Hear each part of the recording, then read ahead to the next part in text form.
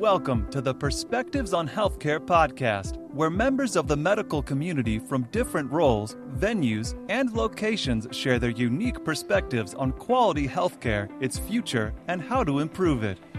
Now, from the Your Keynote Speaker studio in Pittsburgh, Pennsylvania, here is your host, Rob Oliver. Thank you, and I appreciate you being here today. Today's perspective on healthcare comes from Richard Capriola. He is a mental health and substance abuse counselor, has been for the last 2 decades. He is from Katy, Texas. He is a member of the baby boomer generation. And Richard, thanks for being here. Oh, thank you, Rob. I really appreciate you having me on the program so much. So thank you. Thank you for your time and for the opportunity to be here. You bet. I'm very keen on hearing your perspective, and I think that it's something that my listeners will benefit from as well. So let's get right to it. Tell me about yourself and your role in healthcare. Well, I actually started out in education, where I was in school administration at the state level in Illinois for around 30 years and worked in the field of education. And as I transitioned out of that career after about 30 years, I moved over into the mental health area. And I started out at a regional mental health crisis center in central Illinois. And I noticed that a number of people that were coming to us to the crisis center from the emergency rooms had not only a mental health crisis going on, but also a substance abuse issue. So I went back to the University of Illinois and got a master's degree in addictions counseling and continued to work at the crisis center for a while until I was offered a position at Menninger Clinic in Houston, Texas. Menninger is a large psychiatric hospital serving adolescents and adults from around the world. And I worked there for over a decade as an addictions counselor for both adolescents and adults. And after I retired from Menninger a little over a year ago, I set about to write my book, which is The Addicted Child, a parent's guide for adolescent substance abuse, to help parents and families understand a little bit more about this complicated topic of adolescent substance abuse. So actually transitioned from education into mental health and then substance abuse. Okay. So as a substance abuse counselor, we all hear all of the statistics, and I'm assuming, what is your frontline perspective on how much of a epidemic, how much of a crisis are we at right now in the United States with substance abuse?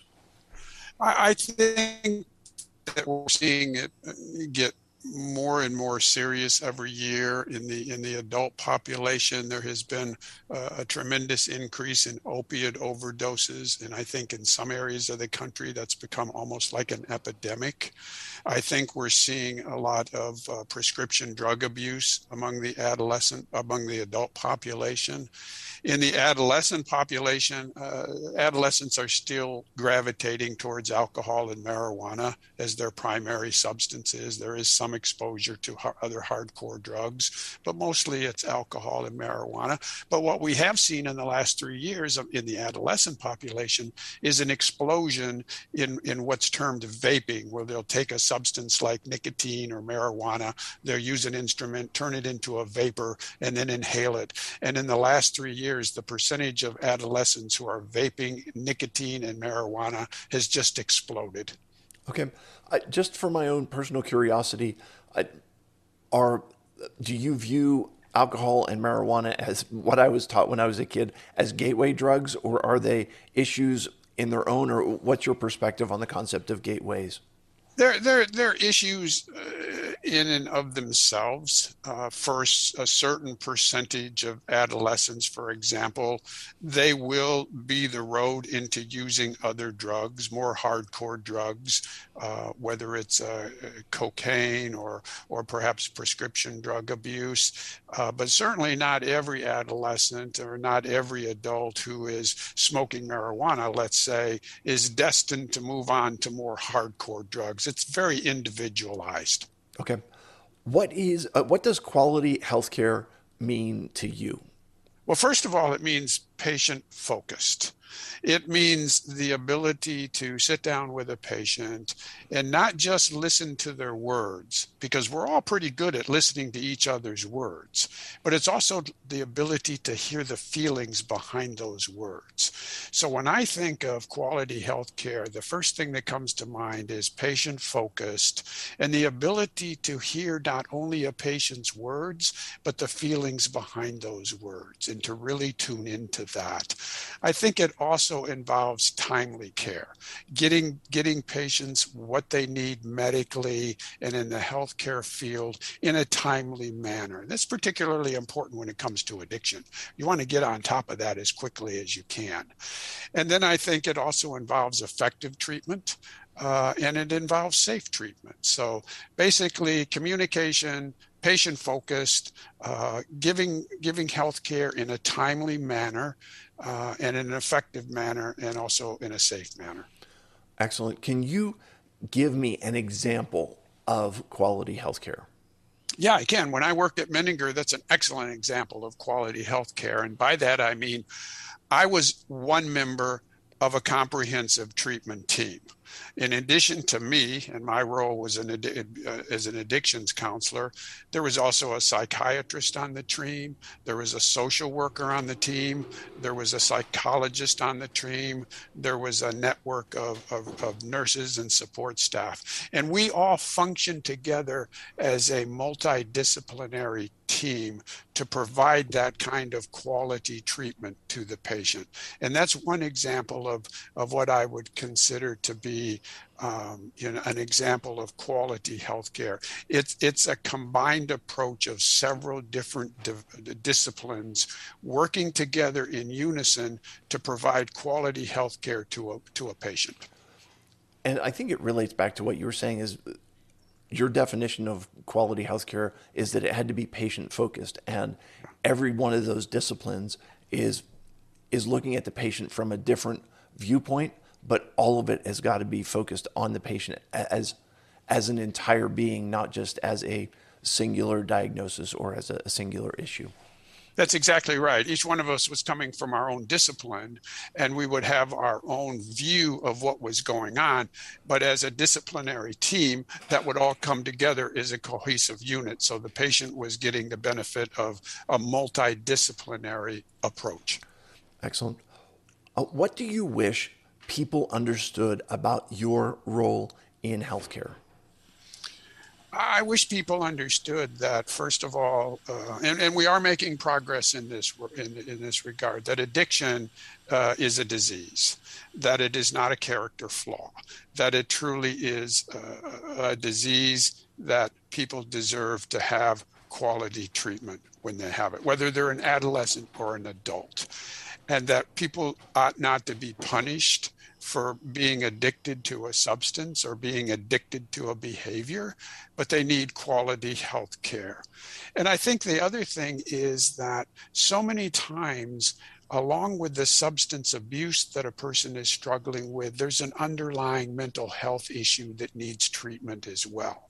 And what I want people to understand is that in those cases, a person needs help not just with the substance abuse, they need help with the underlying mental health issues, because in many cases, a person will be using a substance to medicate an underlying issue. A lot of the teenagers, for example, that I worked with, told me that when I asked them, well, help me understand why you're smoking so much marijuana, the number one answer that came back was, it helps me with my anxiety. So in many cases, there's this underlying mental health issue that also needs treatment, as well as the substance abuse. I think it's so interesting what you say, because what you gave is not an answer that's about you as a practitioner, but it's an answer that relates to the individuals that you treat and the kind of the stigma that goes along with that. And can you just speak a little bit more to that concept of what are some of the roadblocks that people are experiencing, or some of the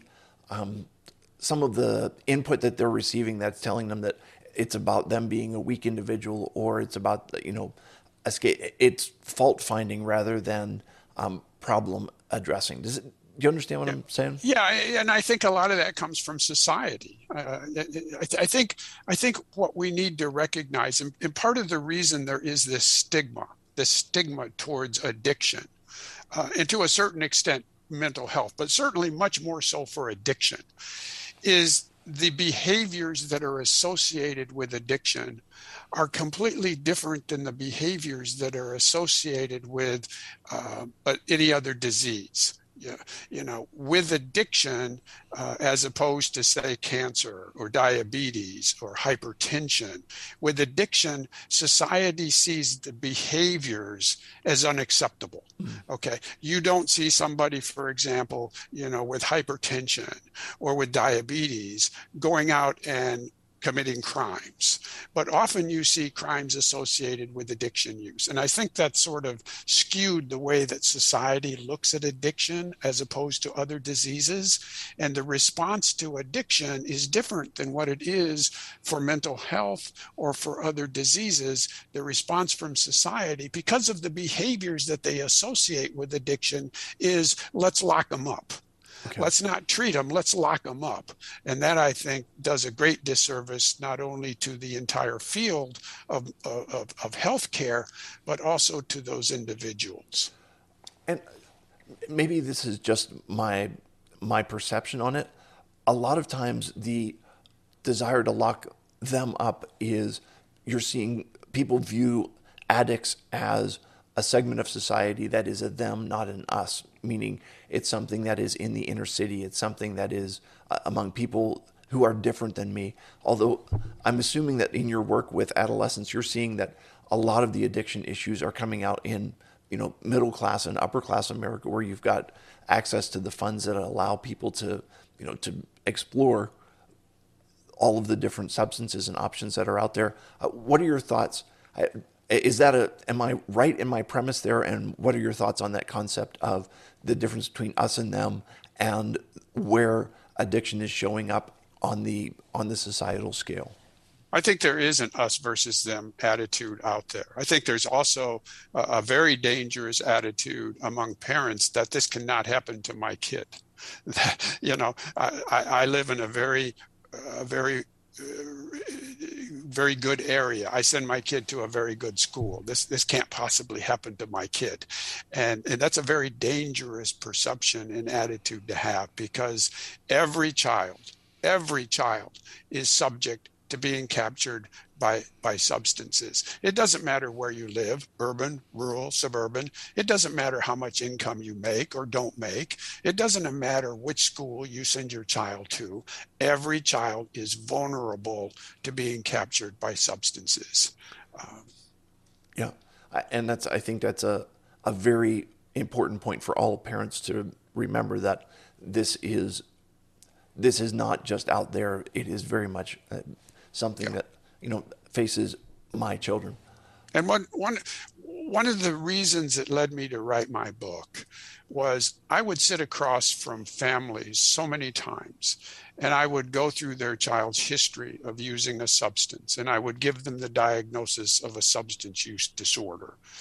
And when I finished, they would look across at me and they would say, I had no idea this was going on.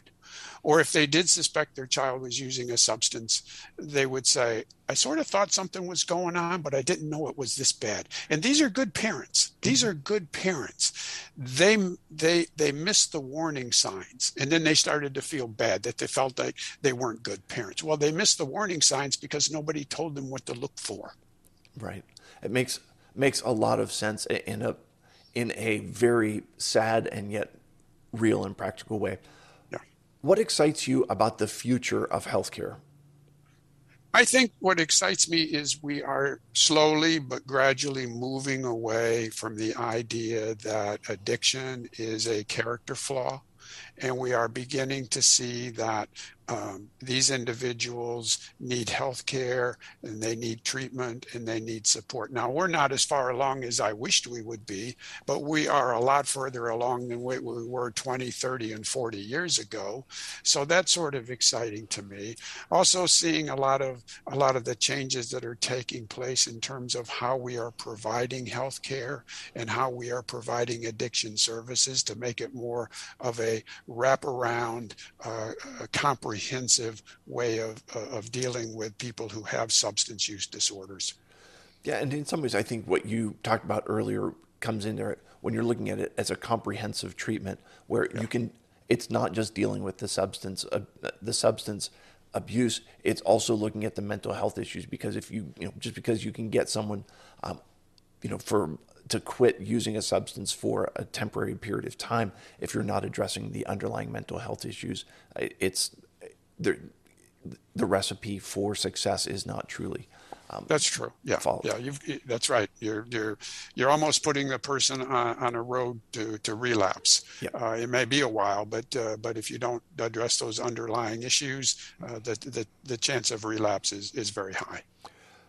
What is one thing medical professionals can start doing today to improve the quality of healthcare?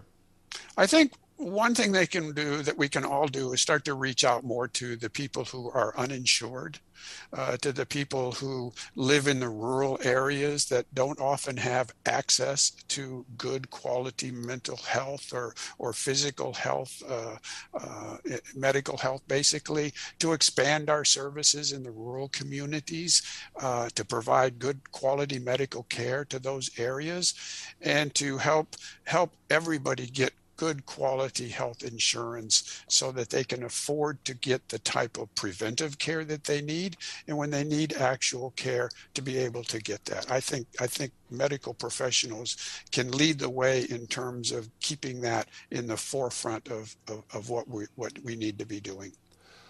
Do you think that, just to follow up on that, do you think that in this day and age of virtual everything, that the telehealth market is something that is now being more broadly used to bring treatment to those rural communities? I think the pandemic has expanded the ability of people to communicate with medical providers in a way that before the pandemic may not have been readily available or easily accessible. In the rural areas, I think part of the problem is a lack of adequate internet connections in the rural areas, which, until that issue is addressed, is going to make it very difficult to bring any type of telehealth into those communities. But it does raise the possibility that if we can improve telecommunication services, internet services into the rural areas, we open up that possibility of more telehealth into those rural areas.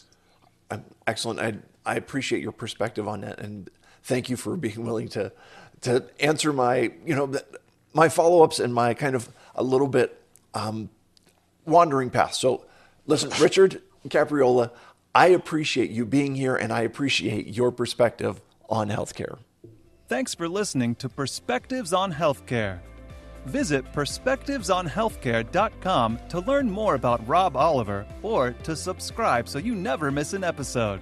If this podcast was valuable, we'd appreciate a review on iTunes. Or if you tell a friend or coworker about the show, that would be helpful too. Join us again next time for more Perspectives on Healthcare.